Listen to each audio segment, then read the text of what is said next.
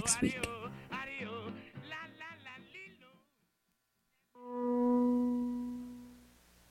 Now, from WCBN FM Ann Arbor, an hour of programming randomly selected from our archive.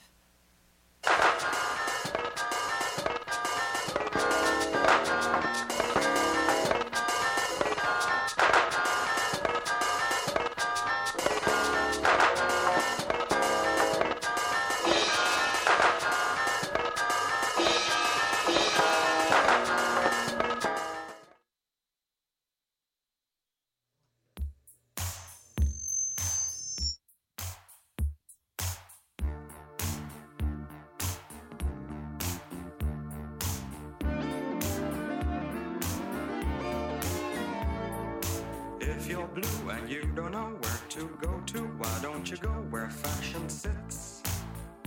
Putting on the Ritz. Different types who wear a day coat, pants with stripes and cutaway coat, perfect fits. Putting on the Ritz. Dressed up like $1 million trooper, trying hard to look like Gary Cooper. Come, let's mix where Rockefellers walk with sticks or umbrellas in their mix. Putting on the Ritz.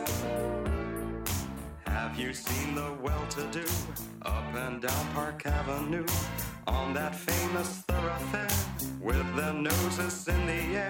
High hats and arrow collars, white spats and lots of dollars, spending every dime for a wonderful time. If you're blue and you don't know where to go to, why don't you go where fashion sits? Good afternoon. You're listening to WCBN FM Ann Arbor. I'm T. Hetzel, and today I'm so glad to have Hallie Butler here in the studio. We've got Hallie's novel, The New Me, out with Penguin Books in 2019, and Hallie has graciously said this is a good one to talk to, although although it feels like it's some time ago. And you've got the new novel coming out this summer. Yeah. Banal Nightmare. Yeah. I've got a new one coming out. So I've been thinking about that one more than I've been thinking about The New Me, but that one comes out July sometime. That's exciting. Yeah. Exciting. And that'll be your third novel. Yeah. Jillian was your first. Yeah. And before we get really chatting about books and writing and this stuff that we're going to talk about, thanks for picking the songs today. Oh, yeah. You're welcome. Especially kicking us off with Putting on the Ritz. Yeah. Would you want to say a bit about? I mean, I just wanted you to think I was cool. I wanted to make you proud. So I thought, what's better than Taco to start it off? It sounds like a radio song. I don't know. Plus it just makes me want to like kind of move my head like a chicken or a rooster. Yeah. Yeah, totally. It's when we're done, we can listen to the whole thing. It's great. The sports department will be like, wait, it's our show. We'll be like, we got to put on the Ritz. 5 minutes. 5 minutes. It's inside of 5. And well, I should say also, Hallie Butler is here at the University of Michigan, and we'll be reading tomorrow at UMA at 5:30 p.m. So folks can swing by for that. That's open for everyone. And I think Literati will be selling your books there. Cool. Definitely The New Me and Jillian. So both of them will be there. And before we go any further, I will read the bio straight out of the book. Right out of the book, as is our way here. So here we go. Hallie Butler is the author of Jillian. She is a National Book Foundation 5 Under 35 honoree and a Granta Best Young American Novelist. And so she is. Whatever that means. I love the brevity. I love the brevity and appreciate it. Are you, it's good to be humble. Just only list your 2 words and not go on and on about the other things. But these are very good ones. Like, yeah, this is something. Yeah. I'm making a oh sure kind of a facial expression. Let's put on the Ritz again. Yeah, please. So Hallie, with let's talk. We'll talk about the new me, but right now, Cool. since to switch back, like to do a complete 180 here. The Banal Nightmare. This is what you've been. That's been your recent work. You've been revising, but now you're in the final moments of it, right? With the manuscript, the final. Yeah. When did the Banal Nightmare begin? That's right, it feels- Well, around 2018. I don't know. Do you want to know when I started writing it, or what's going on with it, or what's the? Yeah, that sounds great. Like, because with with the new me, that took not too long, like a handful of years, right? It was fast. Yeah. Super the fast. The first two were fast, and this one took a long time. This Banal Nightmare took a long time. I think there were a lot of things going on. I mean, everybody got slowed down, right? There was a lot of stopping and starting, thinking about things again, trying to figure out, wait, what am I doing? What do I want to talk about? So it was just a sort of like, like the lockdown was really disruptive, really frightening. There were some, there's still, everything's very frightening. So like it took a while just for those kind of like life and stress reasons. But also I wanted to do more in this book too, in the new one. So I think it's like, twice as long, twice as many characters, twice as good sentences. I don't know. This one took maybe 4 or 5 years. I don't know. And when Is that right? Yeah, that sounds good. Don't worry, numbers aren't always like, we don't concentrate on those that much. Thank you. Just estimates is perfectly fine. Cool, good. With the when you're drafting it, this is the third one, and you're joking. I know when you're like, and the sentences are twice as good. But is there like a weird? Or not a weird, totally natural, potentially pressure or so, or for you as a writer, or is it just more? This was the kind of. Yeah, it was so weird. It was really weird. I mean, I think the first two books I wrote, sort of not expecting many people to read them, and so I started working on this third book after the new me came out, and it took a minute to not feel awkward about just thinking, okay, if I write this, someone's probably gonna read Definitely. it. Or if they don't, then I have done something terribly wrong. Whereas with the other ones, it was sort of like, I'm doing this just because it's what I'm doing. I felt more organic. And so it took, I think, some of the years of working on this book were mostly spent just kind of getting adjusted to feeling like I was writing alone again, if that makes sense.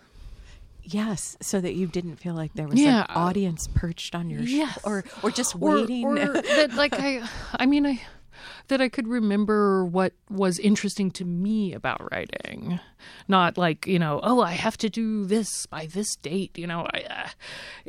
Just sort of like, okay, now I'm interested in the book and I'm not thinking about that stuff anymore. And that's a really amazing point to get to. What do you love about writing? And I know that could be like the most vague or general of questions, but it's like I could see it in your eyes, Hallie, when you were talking about like you and writing, when you get to that point and what it feels like. Well, it's yeah. What do I love about writing? I think that it's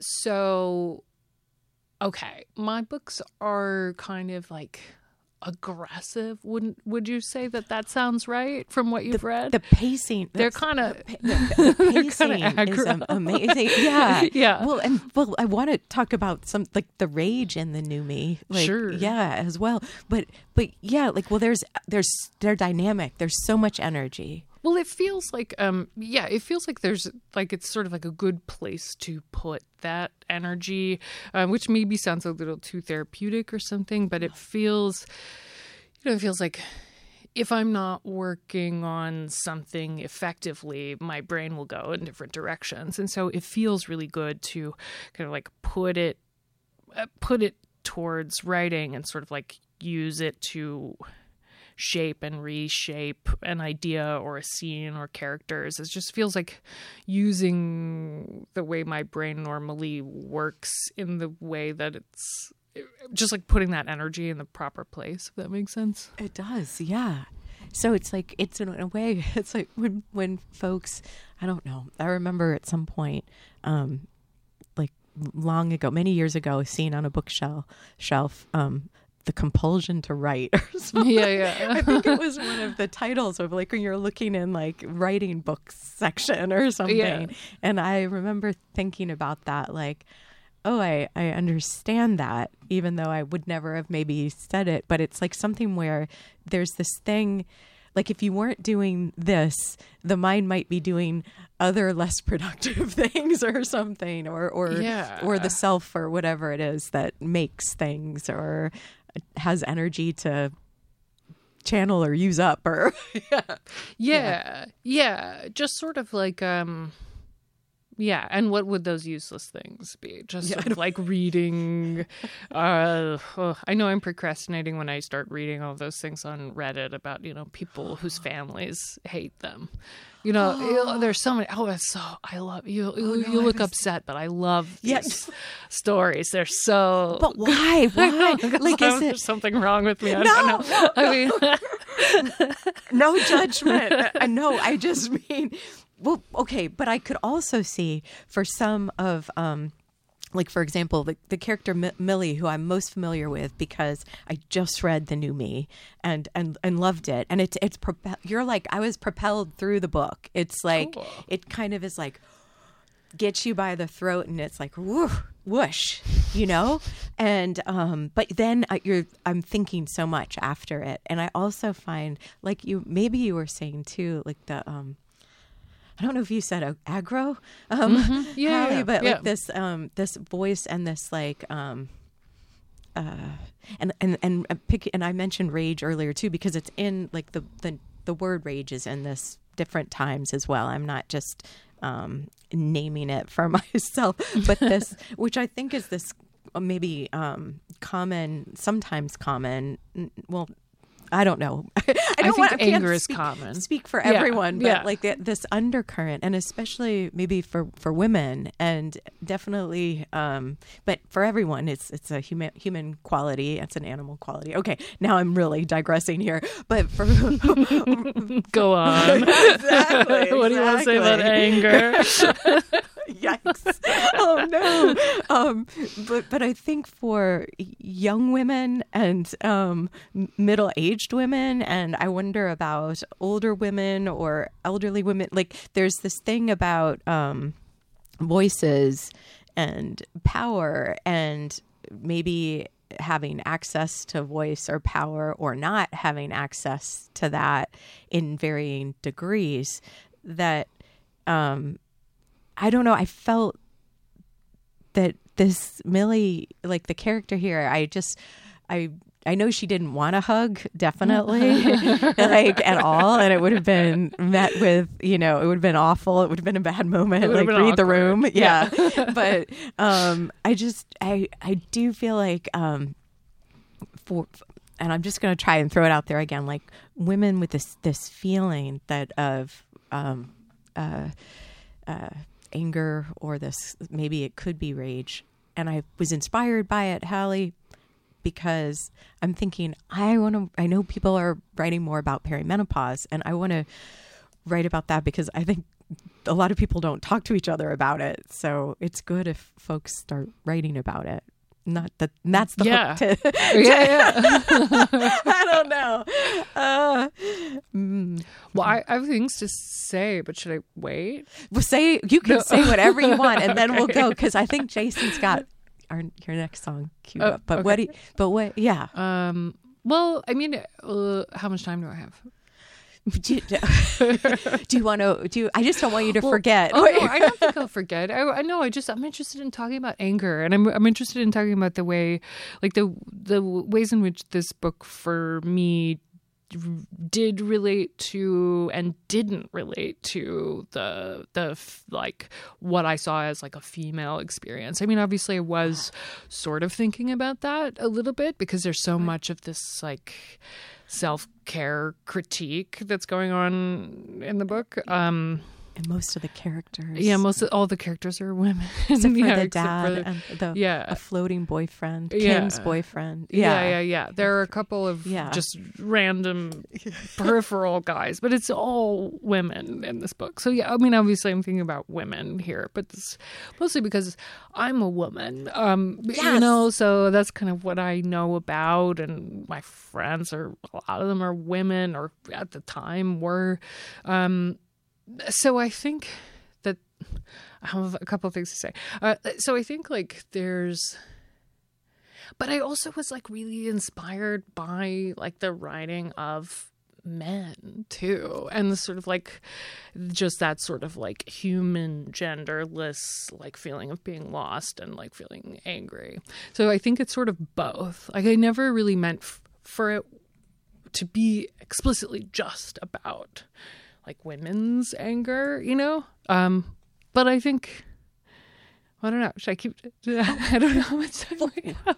Well, we'll take a break and then Oh, okay. we'll come back. We'll keep and talking we'll about talk it. Okay, about, cool. yeah. Cool, yeah. cool. And so now everybody, Hallie's next song here in the studio today on Living Writers. Hallie Butler is here, the new me, a novel on the table with us. And we're also talking about the coming novel in July, Banal Nightmare. We've got Jason behind the glass. I'm T. Hetzel. We'll be back.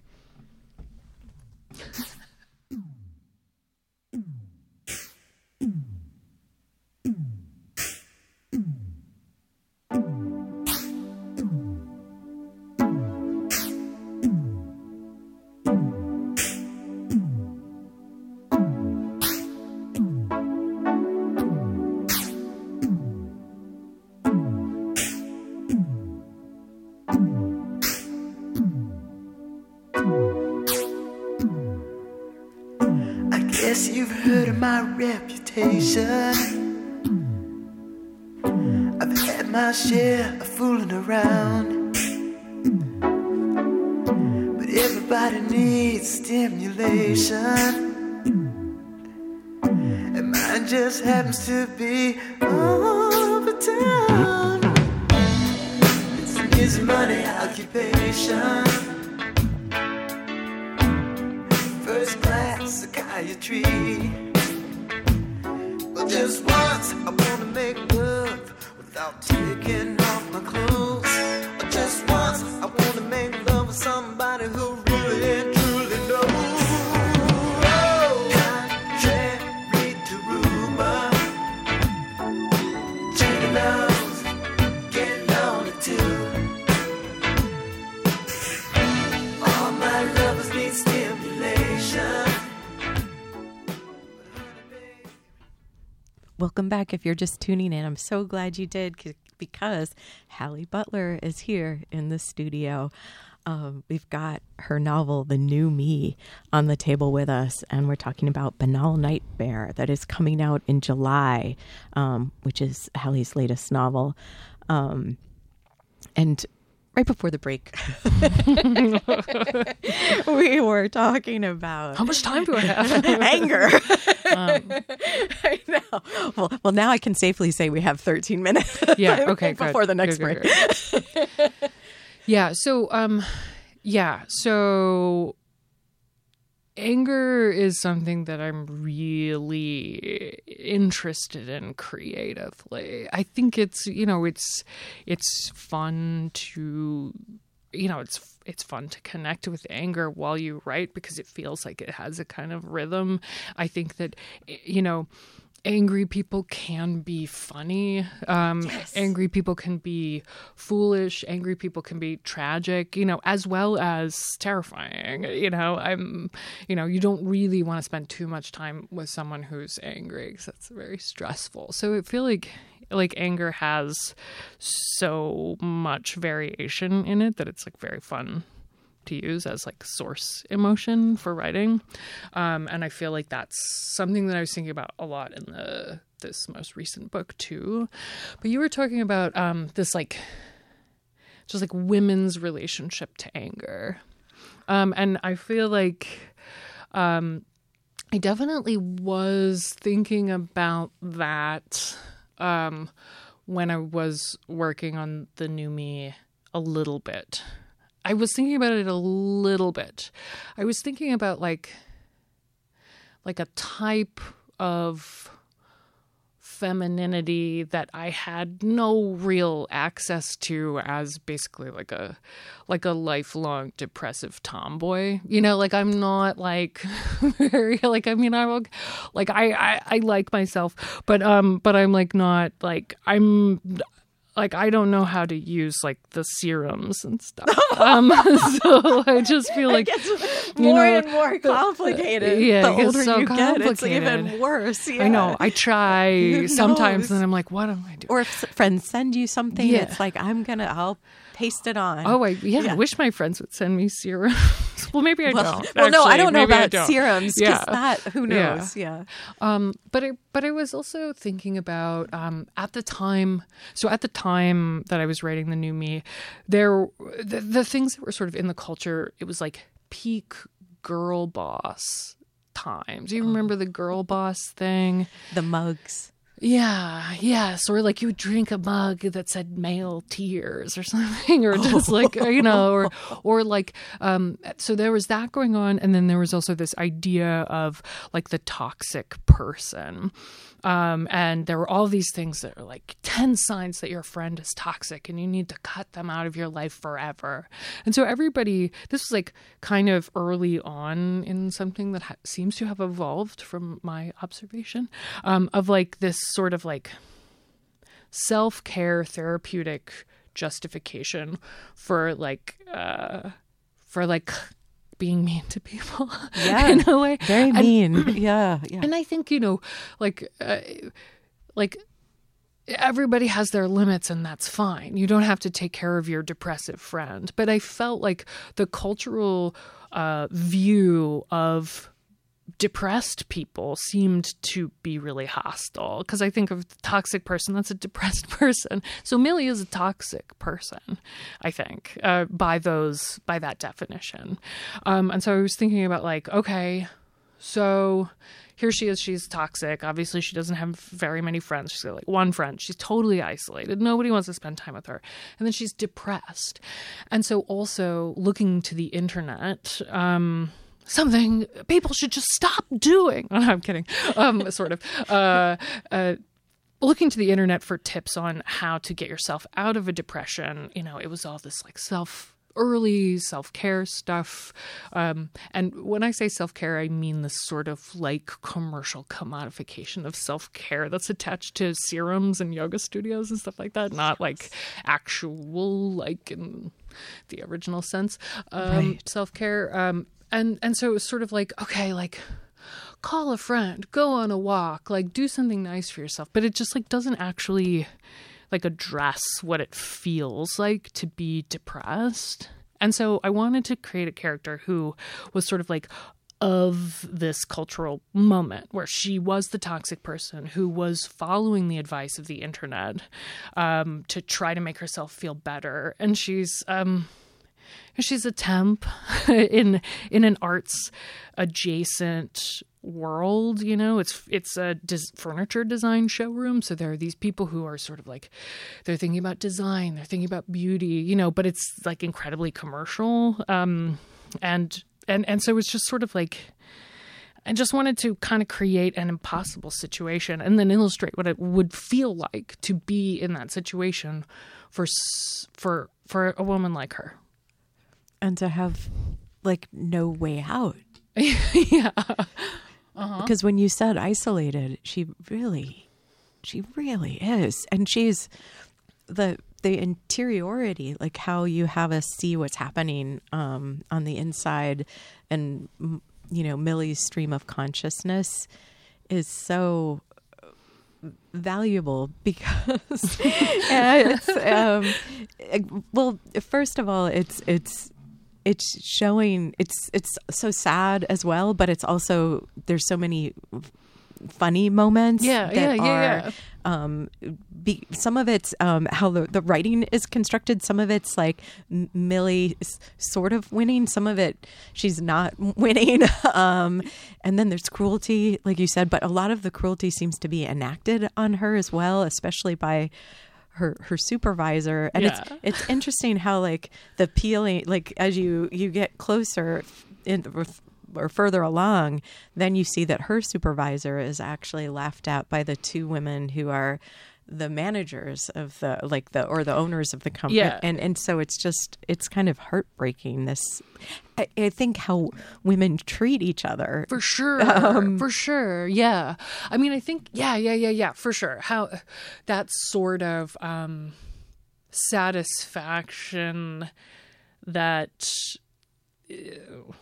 I'm trying not to say that satisfaction that we get from like being mean to people, but like this sort of satisfaction in putting someone down who's below you, just like picking on the little guy, I feel like is something that it does feel really, really familiar to my experience as like a young woman. I don't know. It feels like it's kind of cooled off a little bit like lately, but maybe it'll pick back up again. Oh yeah. With the political cycle. Yeah. But also I think when I was writing it, I wasn't thinking about those things. I was really just sort of thinking about, okay, how can I kind of have two opposite things at once? Like, I really don't like the supervisor, Karen. Like, while I was writing it, I was like taking pleasure in disliking her. And so I wanted to humiliate her. I wanted to have my revenge. There's no feels good. redeemable things I think about that character. I can't think of one until the end when we are supposed. Okay. Exactly. So you get this thing where it's like you get to have your revenge, but then you also get to be benevolent. Be like, but now everyone will see that you're pathetic too. So it sort of like humanizes her but it's weird to me. I don't know what it means. Like, but it humanizes her by showing her as the butt of their joke. It's the only time I feel sympathy for her. Well, that's true because her dreams are for nothing. So small too. I mean, she just wants to like advance slightly at her job. Like it shouldn't be like she shouldn't be having this totally intense fantasy about this. That should just be something that's natural. It sometimes seems like that's also part of the U.S. or other countries too, probably, but office culture where not everyone can be the creative one, or not everyone gets to do, this or that. And so there's not options somehow. Yeah. And making the most of it. That's what's so grim also about thinking about this. Well, thanks. I know. I was like, I thought you were going to say you're welcome. But so it's interesting though to see, because I think to hear you talk. Thanks, Hallie, for talking about what it was like when you were creating the characters too. Because is that part of your work when? And did you name her Karen on purpose? No, I don't know. I mean, I must have. I know that it's some comedian, like some kind of like obnoxious comedian's bit from the 90s that maybe got in the back of my head and then I forgot. I don't know. I'm not great with names, but it was. I think I wrote it before the big Karen thing. Yeah. That's interesting too then. I was Yeah. picking up on whatever everybody else was picking It's up like, on. guys, I know. I know. Oh my gosh, everybody run out and buy when you can in July, Banal Nightmare, and see what's ahead. Yeah, find out what annoying thing is coming next. Let's take a short break and then we'll come back and talk more today with Hallie Butler, The New Me, what we've been talking about, as well as the upcoming novel Banal Nightmare. I'm T. Hetzel. You've got Living Writers. We'll be back.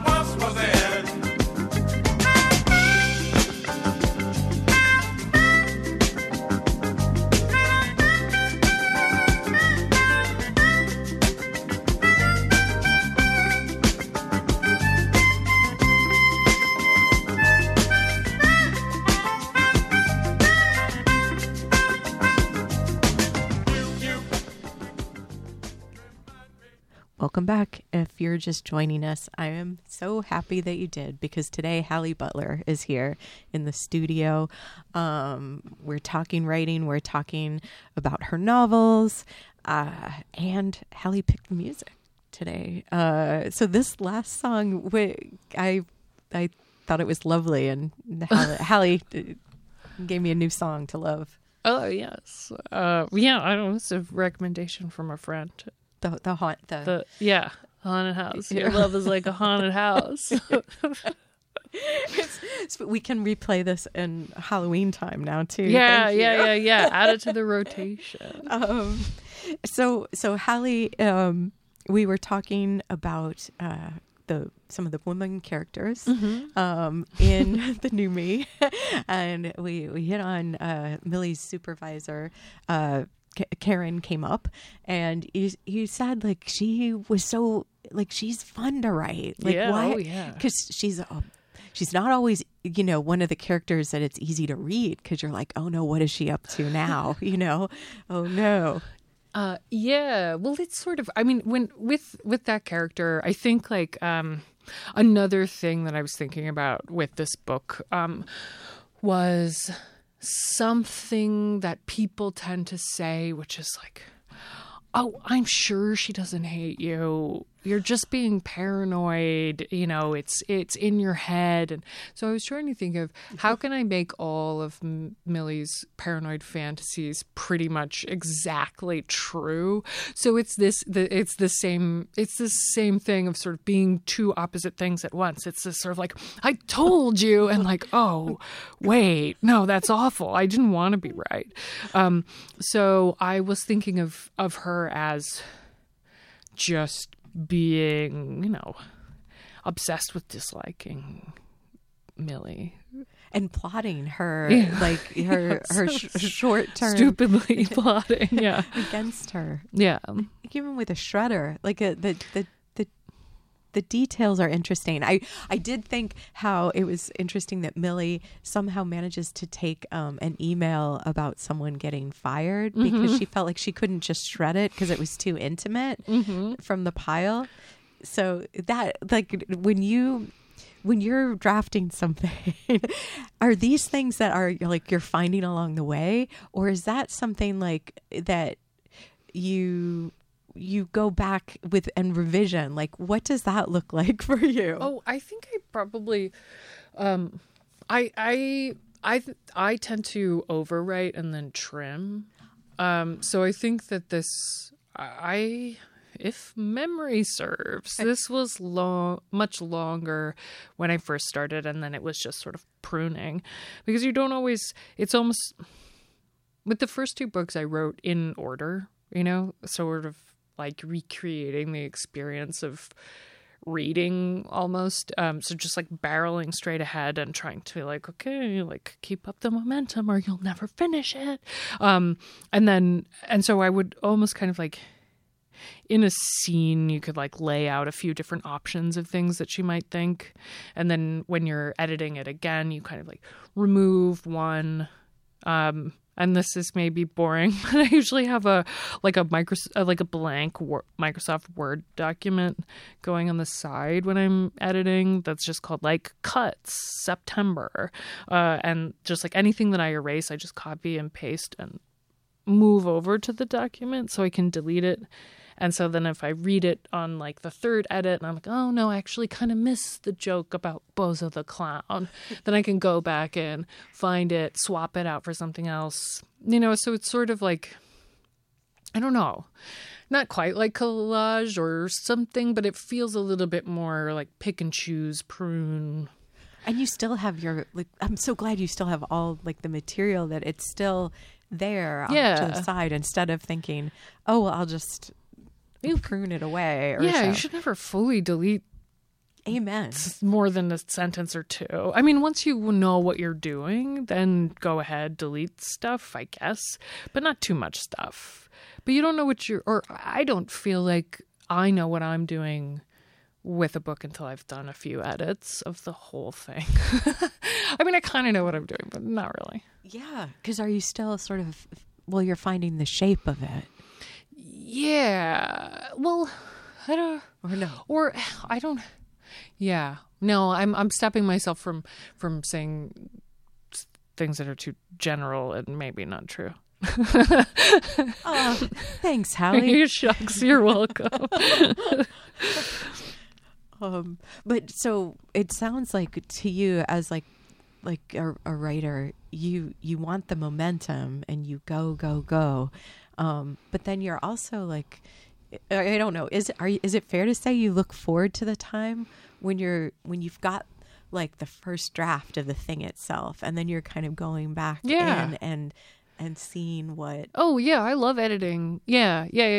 It's great. That's I really like that, and I feel like I love editing. I feel like I've had some luck. There are great moments where you feel like you just kind of know what to do. You feel like you're totally in communication with the project, and you know what to do, and that's really cool. And when you're sort of walking around in your day-to-day when you're working on the project, is it somehow like, was Millie's, like, are you kind of, part of your mind is always in the part of the process that you're in for the book, or? Yeah, I mean, I think that's fair to say. I mean, I think maybe it's hard for me to remember for the new me so much, but I know you do become preoccupied with the project. And I think for Banal Nightmare, it took me so long that near the end, the last year or two, I would have these really immersive long weekends or weeks where I would just go and I would say, okay, like I have other stuff going on in my life, but I need 5 days of just thinking about this book. And then I would just go to like a cheap hotel and just do that and just sort of like live in the book. It's kind of nutty, but it felt really good to do. And so those were times when I felt really like hypnotized by the book. Hypnotized, I say. I'm kind of hoping the next song is got hypnosis in it. No, but seriously, yeah, that must be when you feel like this, like it's, well, because there's a time when anything is possible, and that's can be probably a good and scary time. But then there's also a time where you're like, well, wait, this is what's possible because this is what is. Yeah, I much prefer that. Yeah, I don't like anything is possible. That's sort of stressful. It's okay. Anything is possible, even not doing it. You know what I mean? How do you meet that? How do you fight against the not doing it? Or I don't know. Oof, I don't know. I don't know. I guess I feel I say oof because I just finished a book, and so I'm about to be thinking about this again. Like, you know, so maybe I'm just sort of giving myself a break right now from writing, but maybe not. I don't know. So oof. How do I don't know. I can't remember. Do you think, like, for you and what you want or how your mind is working, Hallie, is it always kind of coming to you in novels, like how the ideas are? Is that what? As opposed to short stories? Yeah. Yeah. I can't write short stories. I've tried. I'm not good at it. And I really think it's a really tough skill. And I really admire people who can do it. But I can't do it. But so you write long, like you're like, this is part of my process is writing long. Yeah. I mean, for now, at least. Yeah. I think I'm never thinking like, will this short story turn into a novel? I'm usually I read novels, you know, I mostly read novels. I do read short stories sometimes, but it would be like one short story collection for every 40 novels. So I think that's I'm more familiar with the form too. So it comes a little bit more naturally. Yeah. Because it's a different world, isn't it? Yeah.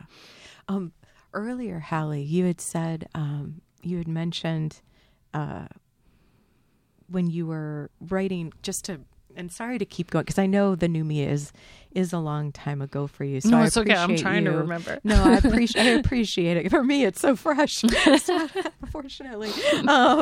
But you had mentioned that with Millie, you were also interested in her being genderless in a way, like the experiences of her, or when you were writing the I voice, or maybe don't let me misrepresent you what you said earlier. Oh, sure, yeah, ask away. Because it made me think of one of Catherine Lacey's books that I read. Pew. Yes, Yeah. Which I love. Yeah, I love that book completely. Yeah, like in that. Yeah. Well, I'm not trying to do Pew. No. I'm not trying to make it genderless. I mean, Millie is a cis woman, and so are all of the characters in the book, I think. Mm-hmm. You know, and so that is like a very specific world. They're all Midwestern. They're all living in Chicago. Like it's and they're all, you know, like in this same office space or in a similar office to it. So it is. I didn't mean for it to be genderless, but I think that I think that my aim wasn't necessarily to say something specifically about like female anger, but then also like, yeah, of course. But maybe the more, well, what's your question? Well, I was interested before I ramble. Well, no. I was just interested to hear you say that, like with the because I think we were talking about kind of the energy in the eye and the anger, like how that can fuel some a character or a voice or yeah, well, I feel like I relate to, I relate to characters written by, men and women, and I think I'm like, I don't know have you read like John Fonte, Ask the Dust? It was this great book, but it's about this guy who moves to LA and he wants to become a writer, and it's very funny and it's very strange, and it's a great book, and I feel like I have like a connection to that narrator, and I feel like I have a connection to a lot of like male narrators or male characters too. So I wasn't like specifically trying to write in like a tradition of like feminist novels, but also I am feminist and I am a woman, and that stuff was definitely informing this. So it's sort of like, I don't know, maybe it's sort of both at once. Yes, I imagine so, Hallie. Yeah, because you're a writer, and this is the world you're writing about, and the observations from it. And I know the new me is definitely it's also, I mean, it's very present for people's experiences, I think, in a lot of ways, but it is also, like you've mentioned earlier, a timepiece. Like there's things that tie it to a particular time in the culture where it feels that, vibrancy. We'll take a break. We'll come back. Today on Living Writers, Hallie Butler is here. I'm T. Hetzel. You've got Living Writers, and we'll be back.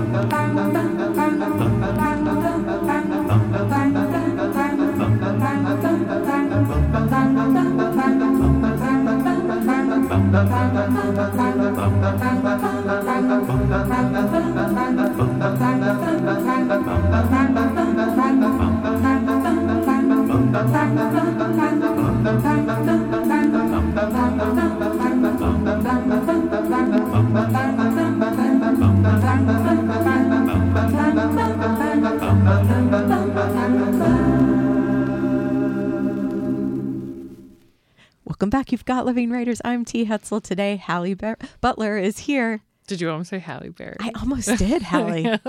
Oh my gosh. So I love her. Yeah, she's so lovely. But Hallie Butler is here. And thank goodness. Because I've been looking forward to talking to you. You're the Hallie I want to talk to. And yeah, thanks again for doing this. You're welcome. Fitting it into your week when you're here as part of the Zell Visiting Writers series. Happy to do it.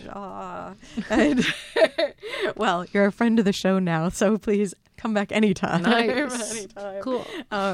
So when we were walking over towards the studio earlier, you mentioned that maybe it's no coincidence that the new me or Jillian or the upcoming Banal Nightmare are placed in the Midwest, because this is where you're from. This is your region. Yes. The Great Lakes region. So now we've already established, obviously, you're a feminist writer. No, just kidding. Now we're just going to make you a regional writer. Cool. Yeah, I'm happy to be a regional writer. But what do you think does it mean anything to you with this idea of, like, the place that I want to put my characters in, these worlds that I'm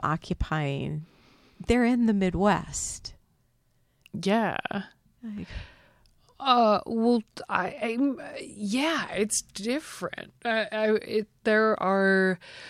There are social conventions and behavior patterns and, anger issues that are really specific to the Midwest, wouldn't you say?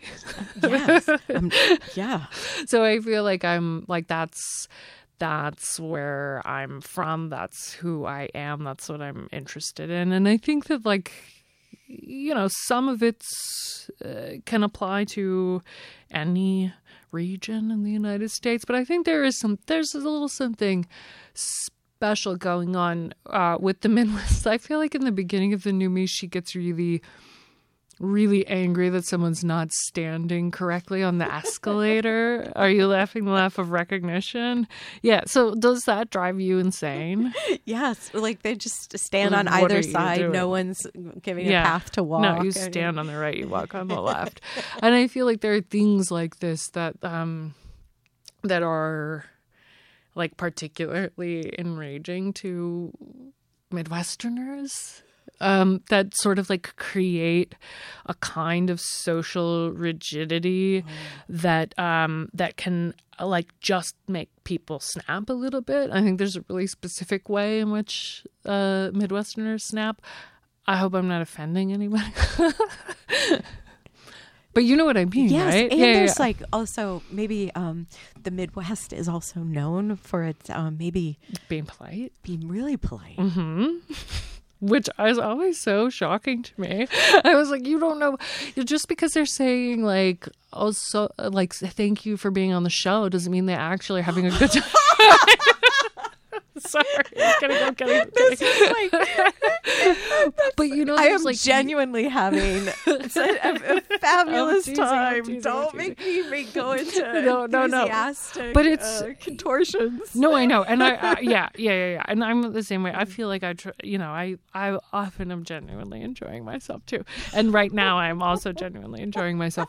But I feel like there is this thing where it's sort of like, sometimes people go to the Midwest and they're like, oh, everyone's so friendly. And it's sort of like, yeah, they're smiling and like saying what they're supposed to say, but they're going to go home and think about you for a week.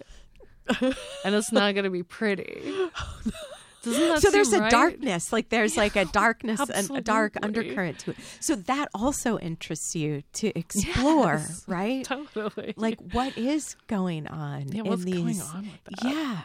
And so, well, okay. So you mentioned that you've moved to the East Coast for the time being. I feel like you'll probably always, you're going to find your way back, Hallie. Yeah, I think. yeah. But so what does that kind of distance give you afford you, because does it change things or put it in different relief? Or I think it's just like I feel like particularly during the years when we couldn't travel, I had like an intense longing for the Midwest, and I missed my family and I missed my friends and I wanted to be here, and I just really I thought about the Midwest all the time. And so I would just be walking around and I'd be like no one is standing on the right and walking on the left, where are my people? But so I feel like there, with this third novel, there is there is a lot of longing and nostalgia built into the book, and it's set in the Midwest. But then there's also this sort of thing that keeps interrupting that, which is sort of yeah, but it also sucked. Yeah, but it also sucked. Oh, or am I allowed to say that? Oh, okay. yes. Freely. Okay, cool. So I feel like that's I feel like with this third one, it's a sort of like a mix of nostalgia and also recognition of something that distance can give you. So it's kind of interesting to think about, because now you've got the three, and not only when you're ready, Hallie. No pressure. But then it seems like there'll be a fourth one day, and it'll be interesting to see And I don't know if you have a way of working where there are these different ideas or characters kind of that bubble up and they're around or they're somewhere, but that might be something that would make the fourth and like novel start, or if you feel like I don't know that you wait for something else to happen, like how I guess that would be the better question instead of me kind of acting it out here. I like you. When you are starting something, when do you know that you have the thing that you want to actually be in for a while? Yeah, I think with the first three, it's just been, what's the one that I can sustain for, which one keeps me interested long enough. With Banal Nightmare, I think there were 3 different versions of the novel before settling on the final version. And by version, I mean some characters were kind of broken down and built back up again. Some dynamics were changed, like some people's situations were, so just sort of taking the same materials and scrambling them and trying them in different versions, but sort of like the same feeling, the same idea, the same preoccupations, but just shaken up a little bit. Yeah. Like I had one version, there was a character who was like a 50,000-year-old lizard person, but I was like, okay, maybe that was just like a fancy of mine. Did they make the final cut? No, I mean, no. The shadows of the 50,000-year-old. Yeah, no spoilers. Oh, right, exactly. I know. Oh, it is tricky business talking about this. I can't tell you too much about the lizard people, no. Especially not on the air. I don't know. No, I don't know. But the third one, there were like a lot of things. I tried a bunch of different things just to sort of catch my own interest. And then I would see like, oh, okay, well, I've way overshot that. That's way too big. But then how do I get to what does this overblown idea represent? Like, what's the thing that's closer to what I want it to really be? And then how do I bring it back? And then did I bring the levels down too low? And then do I need to dial it up? Just kind of like, adjusting. And I love how you say, like, catch my own interest too. Yeah. Because I mean, if it's not something that you're in, right? That's Then who else is gonna want to? Well, that's if I'm bored. Yeah. You better believe everyone's going to be bored, But sustaining a project like this, it's because you have to believe in it too. What do you mean by believe in it? Oh, no. Hallie, look at that. I think we're out of time. But you have to kind of know in yourself that like it's something that is still like you feel like, oh, I want to know, or I feel like this idea that this character is. Yeah. Yeah, it's so strange. That part of the process of like believing it or not believing it is very strange, because I feel like I have to try to get myself to take it not super seriously and take the pressure off, and it's like, I don't know, I'm just doing it. But then also it's sort of like, okay, is that really how I feel about it? And like, then maybe I have to think like, oh, maybe a few people will like reading this, and that's why I'm doing it, but then maybe that seems a little martyred or something, but it's just figuring out how you relate to the work in terms of like creator and object is can be a little weird and probably changeable. Totally. So yeah, Hallie, thanks so much for talking today. Thank you for having me. Thanks. Truly, I've loved it. Thank you truly for being here. I've loved talking with you today. Today on Living Writers, Hallie Butler. We've been talking about her novel, The New Me, with Penguin Books. And thanks again to Vanessa and Katie. And we've also got a sneak peek and behind the scenes about Banal Nightmare. So, Hallie, thanks so much for that. You're welcome. That was so wonderful and fun. Thanks to Jason Voss for engineering. Thanks to all you out there for listening. I'm T. Hetzel. Until next time.